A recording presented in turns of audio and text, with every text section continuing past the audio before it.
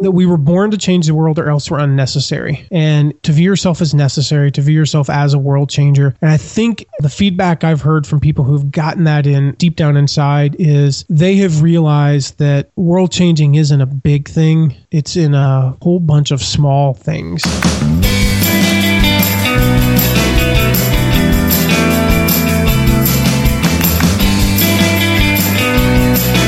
Welcome to Starve the Doubts. I'm your host, Jared Easley. Our co-host today is Mark Sieverkrop, a former distinguished guest from the show and also a co-host from the Happen to Your Career podcast, and he writes a little bit over at sieverkrop.com. Hey, Mark. Hey, how's it going, Jared? It's going great. I'm thrilled today because we get to chat with none other than Matt McWilliams. Matt is an author, speaker, and the man behind MattMcWilliams.com. He is a world changer, and he believes everyone is too. He wants to make it clear, though, that he will not make us become world changers because all of us already are. Rather, his mission is to help us find that kind of person inside of us. Through his blog site, MattMcWilliams.com, he shares his own amazing stories and experiences, as well as lessons he learned from a variety of sources covering topics about love, forgiveness, success, gratitude, leadership, and love. Matt is also the author of the book, The Power of Gratitude, and the founder of the Thank You Revolution. Matt, it is a pleasure to have you. Mark and I are ready to join the Thank You Revolution. Welcome to the show. Jared, I think we're done. Just go to my website, and this will be the shortest podcast you've ever done. We're good. Well, before we let you off the hook that fast, you are going to be on the hot seat today, Matt. Mark and I are going to make sure of that. Yes. And we're going to kick off with the icebreaker that we ask everybody on the show. What is the best concert that you have ever been to? Oh, wow. I have to go with two, actually. I spent about half my life in Nashville, and both of these are just like, they're totally Nashville stories. The first one was my friend of mine and I, named Hunter Ingram. We went to see one of our favorite artists, Ari Hest, who most people have not heard of, but he was the headlining act at this. I mean, really, it's a bar. There's probably 200 people there. And we go to see him. But the cool thing about it, and again, this is so Nashville, was the two opening acts. I'm talking like the one who played at 7 o'clock p.m. and then the one that played at like 5:30, when nobody's even off work yet. And we got there at about 6, third of the way into the opening act. And it was a band called Detox. And they played this one song called Daisy. Hunter and I just kept looking at each other like, this song is amazing. And I had it in my head for days. Never even heard of these guys. Well, 2-3 years later, I just happened to be flipping through the channels and I heard that song on the radio, and they had actually changed their name. They were called Halfway to Hazard, and they were on tour with Tim McGraw. And I'm thinking, I saw these guys with like 199 other people. They were the 5:30 act. Wow.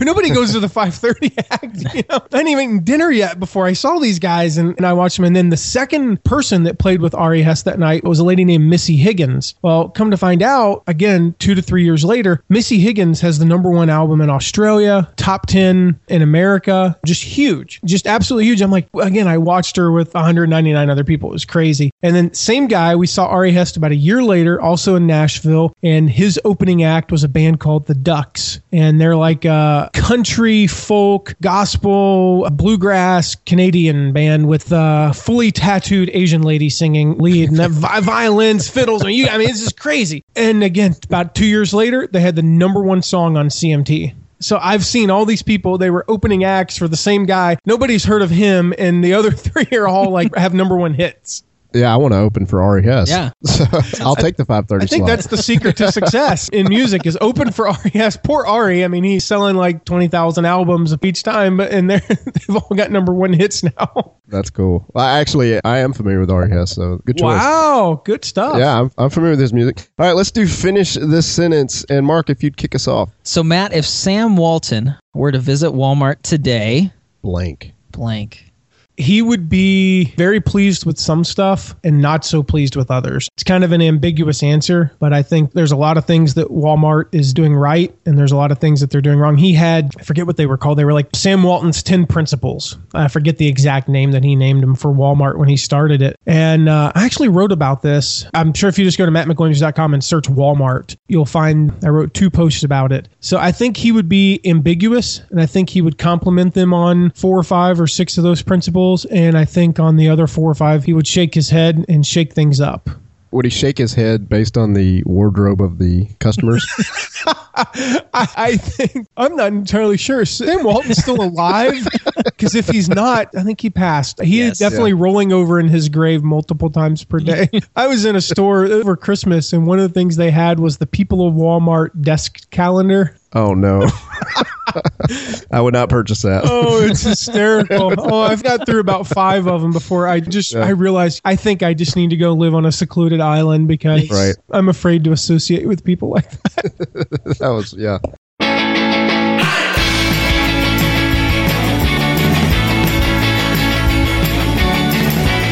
Let's go to blank versus blank. We'll give you a couple of options if you'd be willing to choose one and a short reason why. And the first one is, which would you rather do? Would you rather blow dry your hands versus listen to a message from our president? Oh, wow. Is there a difference? Hey, let's talk about politics. Yeah. Can we discuss religion after that? Okay, let me put it this way. Any president over the past 20 years, I would say there's not much difference in the sound, at least. Okay. Duly noted. Let's move on. Please. Okay, next one, Matt. Being fake. Wearing a mask versus rewiring your brain. Well, definitely rewiring your brain. It's not about hiding who you are. It's about making yourself a better version of yourself. And the best example I can give is if somebody is obese, they need to think thin, they need to talk thin. In a way, they need to fake themselves into thinking they're thin and do thin things, not obese things. Does that mean I should eat Thin Mints? I think that would be the wrong. Does that count? We're currently is that not thinking thin? Co-host. A for effort and F for execution on that. Thank you. Why did this turn on me? Why is this turning on me? Wait a second. Hey, keep faking it, Mark. Okay. So, Matt, you are a self-described world changer. What is your definition of a world changer? I think we all inherently can picture who that is. We think of like Steve Jobs, certainly changed the world, Mother Teresa, Martin Luther King Jr., Nelson Mandela. There's tons of people we could think of who could change the world. But, even Andy Andrews, he gives this speech where he talks about a guy named Norman Borlaug, I think is how it's pronounced, who hybridized wheat for arid climates. In fact, I was just meeting with my mentor yesterday and we were talking about this. And, he hybridized wheat for arid climates. They estimate that he saved billions of lives from famine. Famine has, for the most part, been eradicated in this world. And not totally, but thanks to him for the most part. And the thing was, one of the guys that got him into the position to be able to do that, I forget the guy's name, but he was the son of the Secretary of Agriculture in the United States. Well, his mentor, so to speak, in the agriculture industry was George Washington Carver. Well, the reason George Washington Carver even existed was because of Mary Washington and her husband, who saved his life from Quantrill's raiders. He was kidnapped years before. And I think about it, if you look at back in the 1850s, 1860s, whenever it was, when George Washington Carver was rescued, what was the world's significance of saving a little black baby? I believe at the time they were still constitutionally 3/5 of a person. People that would have been inconsequential to 99.9% of the people in this world. And in a way, she was a world changer just because she did what she was called to do. So that's the best example I can give.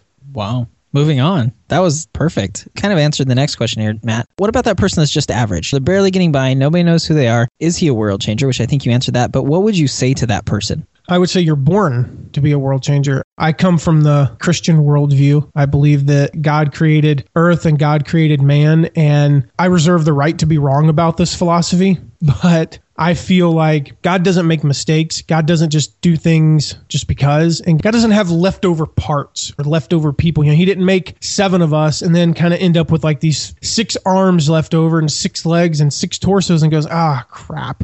I got to put something together. Well, I guess I'll just put together 3 people. He doesn't do that. Every single person he makes has the intention of changing the world, but somewhere along the line, and I don't know when it happens. I mean, I think back to when I was a kid, I was an entrepreneur at the age of 4. I was an entrepreneur at the age of 5 and 6 because my philosophy was I saw problems in the neighborhood. I saw problems in the world, and I was like, yep, I can fix that. I had no idea. It didn't matter if it cost $1 million to solve the problem. I just knew I could fix it. But then I don't know where it happened. I certainly can't identify this one tragic moment when my worldview was shattered. I think it's a gradual process. Somewhere along the line, we were told that we're not able to do those things. We were told to, by well-intentioned people, we were told to get a steady job, to do what's safe, to work for a big company and make sure, like I said, work there for 30 years, whatever it is, to go to college and get that degree. And there's nothing wrong with that. But we were told to do these things and we were put in this box and we no longer thought we were able to impact the world, let alone change it. And I realized, it's funny, I keep mentioning it, but I was meeting with my mentor yesterday and we just both realized together that most of the things we were taught wrong came from people who they love us and they didn't mean harm. They didn't stifle that dream of being a world changer because they hate us or because they're trying to.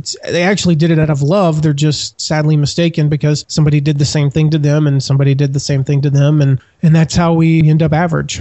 Man, I'm sure there's going to be a lot of listeners that are shaking their head right now. You draw a lot on your past experiences when you're writing. So what is the role of our experiences, successful and unsuccessful, in our day-to-day decision-making? Wow. It's almost everything, because I know for me, when I read a book and I'm ingesting new information, so to speak, most of it relates. I've never read an idea and I can't relate to that. That's a world-changing or life-changing idea, and I don't really know what they're talking about. It always relates to something. In my mind, for me at least, this is just how my mind works. I'm constantly getting these visual reminders of, yep, that reminds me of something that happened 17 years ago, and I'm tying those things together. That was this business decision that I'm making reminds me of that round of golf I played in 1994. That's how my mind works, and I don't know if everybody's like that or what, but good example, day-to-day decision-making. Almost every day, I'm faced with, how much do I charge for something? How much do I, whether it be my services or upcoming products or whatever, how much do I charge for this? And always, every time, I remember the first time I had a client and I vastly undercharged them despite the fact that I knew I wasn't supposed to. I'd been told by two very smart people to take whatever I think I'm worth and double it or triple it. But I didn't, because I had that imposter syndrome. I didn't think I was worth $300 an hour. So I charged $150. And then, of course, I made him six figures the next year. It would have been worth $300 an hour. So that's an experience that I have to draw on every single day. Every time I'm pricing something, I just have to remember, hey, you screwed this up once, don't do it again.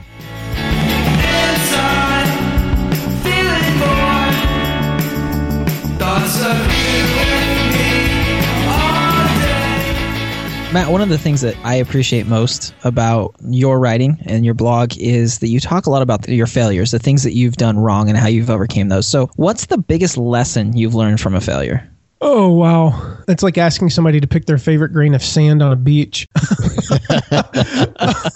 I don't know if that's possible. At least what's fresh on my memory is kind of what I just said. When I got my first client 3 years ago now, almost to the day, I undercharged him. And it's not that it wasn't worth my time. It's just that really was a failure, not from just a financial standpoint, but I think from a confidence standpoint. Despite the fact that I made him, he shared the data with me a year later, despite the fact I doubled his income from right about $100,000 to a little over $200,000 in his business. I kind of went through the coaching process for him, the consulting process. I went through it with an attitude of worth it, am I worth it, am I worth it? And I don't know that I delivered as much value to him as I could have. Whereas I think if I had charged him what I should have charged him, I would have been more confident. And I don't know if that's necessarily my biggest failure of all the failures. I've been arrested and faced 42 years in prison. I've been fired by my dad. I've only left one job on my own volition in my entire life. And actually two, I'll take that back. I did leave a job when I was 17 on my own volition, but after working there for about 6 weeks, just my own volition, I just didn't show up one day because I was an idiot. But I mean, all of these failures, if this one that I just said is necessarily my biggest, but it's certainly the one that I learned the most from, that again, it rings in my head every day. Thank you for that answer, Matt. Speaking of thank you, would you be willing to tell us about the thank you revolution? Good segue, Jared. That was bad.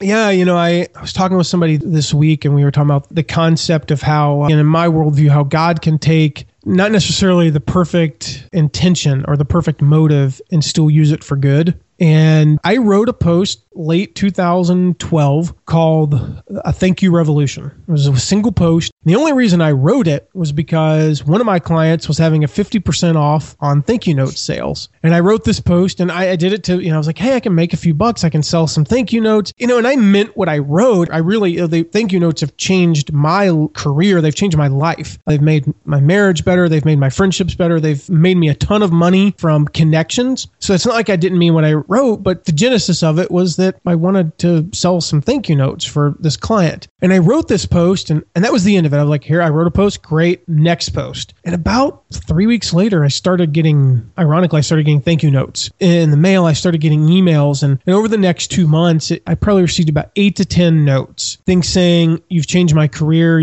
I got a promotion because of this. I had one guy say, you've saved my marriage. I'm like, okay, that's a pretty big deal. I had a guy write a guest post who's a VP at Siemens North America, talking about how he's using him. I had a guy talk about how they're using the idea at their company. This post, they shared it at this 500-person company. All these stories, literally in a 2-month period coming from this one post. And I may not be the sharpest knife in the drawer, but I realize when something's good, and I realize when an idea is clicking with my audience. And so we formed the Thank You Revolution. And essentially what it is it's a group of people who are committed to writing at least one handwritten thank you note a week. And along the way, I email them about once a week and give them some inspiration, share some stories with them to keep them inspired, but also to give them some ideas of who can they write thank you notes. Because sometimes we run out of ideas like, well, I've written my boss 5 times this year. I've written my team. And I say things, what about the garbage men? The guys who pick up your trash every single week like clockwork. And why not write them a thank you note, or teacher, or somebody else, a police officer, whoever, and give people ideas about who to write thank you notes to.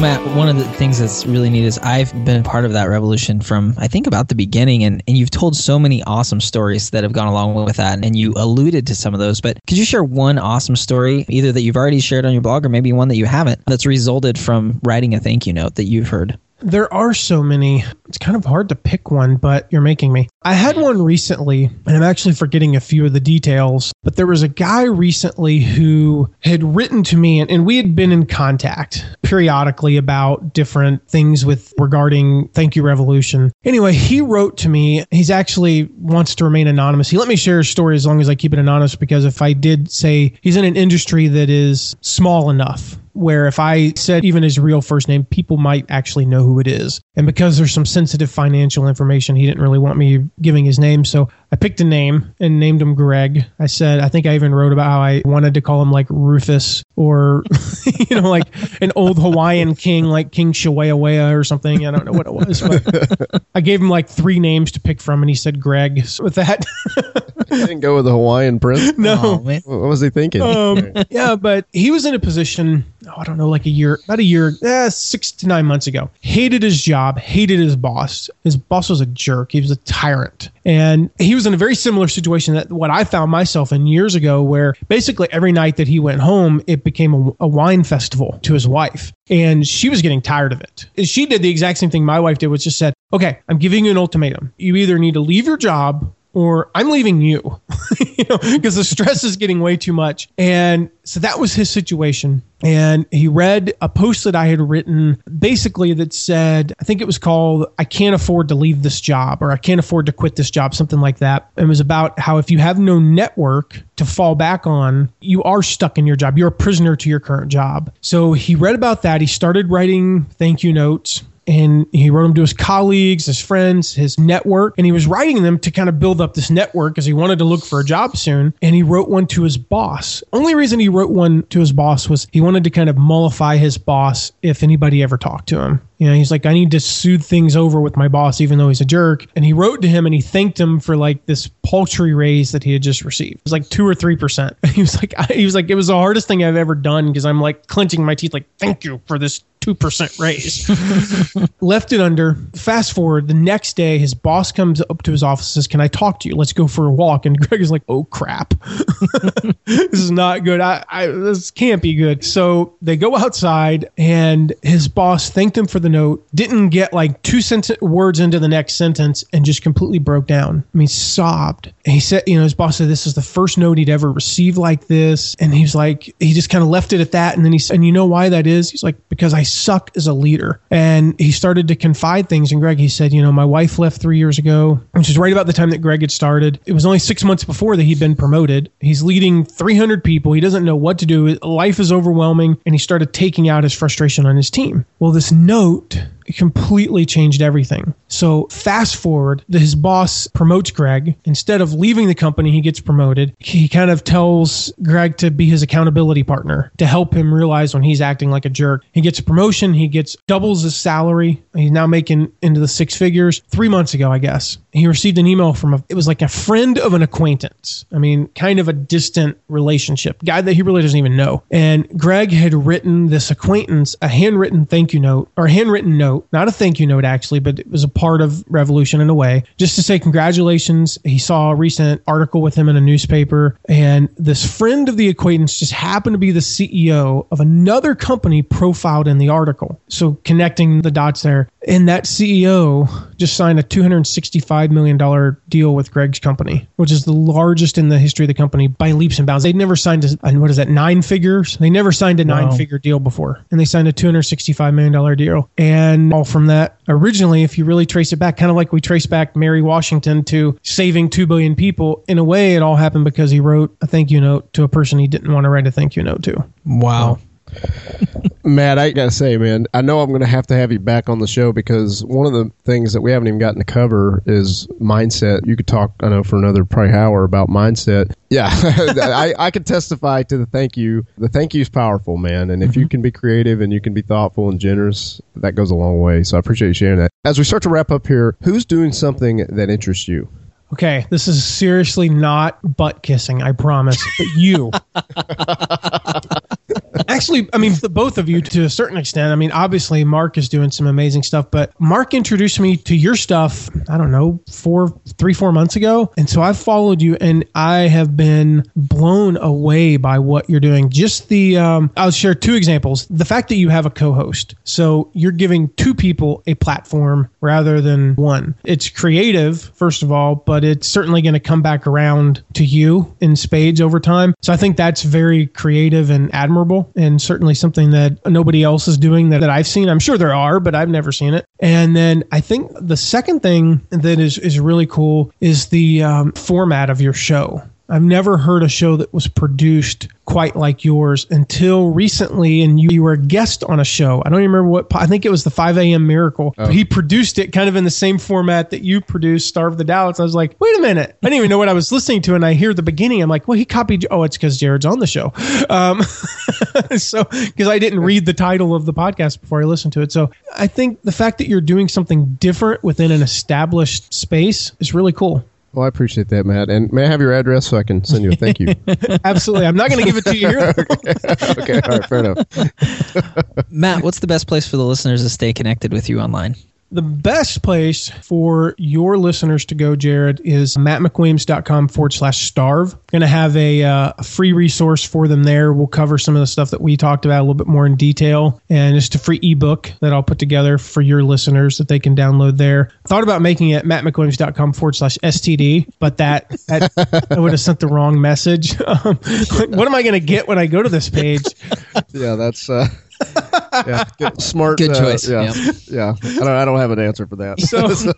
So mattmcwilliams.com/starve. And obviously on that page, you can link to, there'll be links to all my other stuff, and you can read all about me and check out some posts that I've done. And all of my posts have an audio version, at least for the past year or so. So for those who don't like to read and like to listen, they can do that as well. Hey, Matt, do you have any final thoughts for the listeners? Final thoughts. I would just go back to that, what we talked about earlier about changing the world, and know that my philosophy is that we were born to change the world or else we're unnecessary. And to view yourself as necessary, to view yourself as a world changer. And I think the feedback I've heard from people who've gotten that in deep down inside is they have realized that world changing isn't a big thing. It's in a whole bunch of small things. And to really get that into your core, that you are a world changer, that you were born to make history. And it's not an egotistical thing to say that history will remember you, because it will. Matt, thank you so much for being on the show. Mark, appreciate your time as well, and best wishes to both you guys and your families and your businesses. Absolutely. Thank you. Thanks, Jared.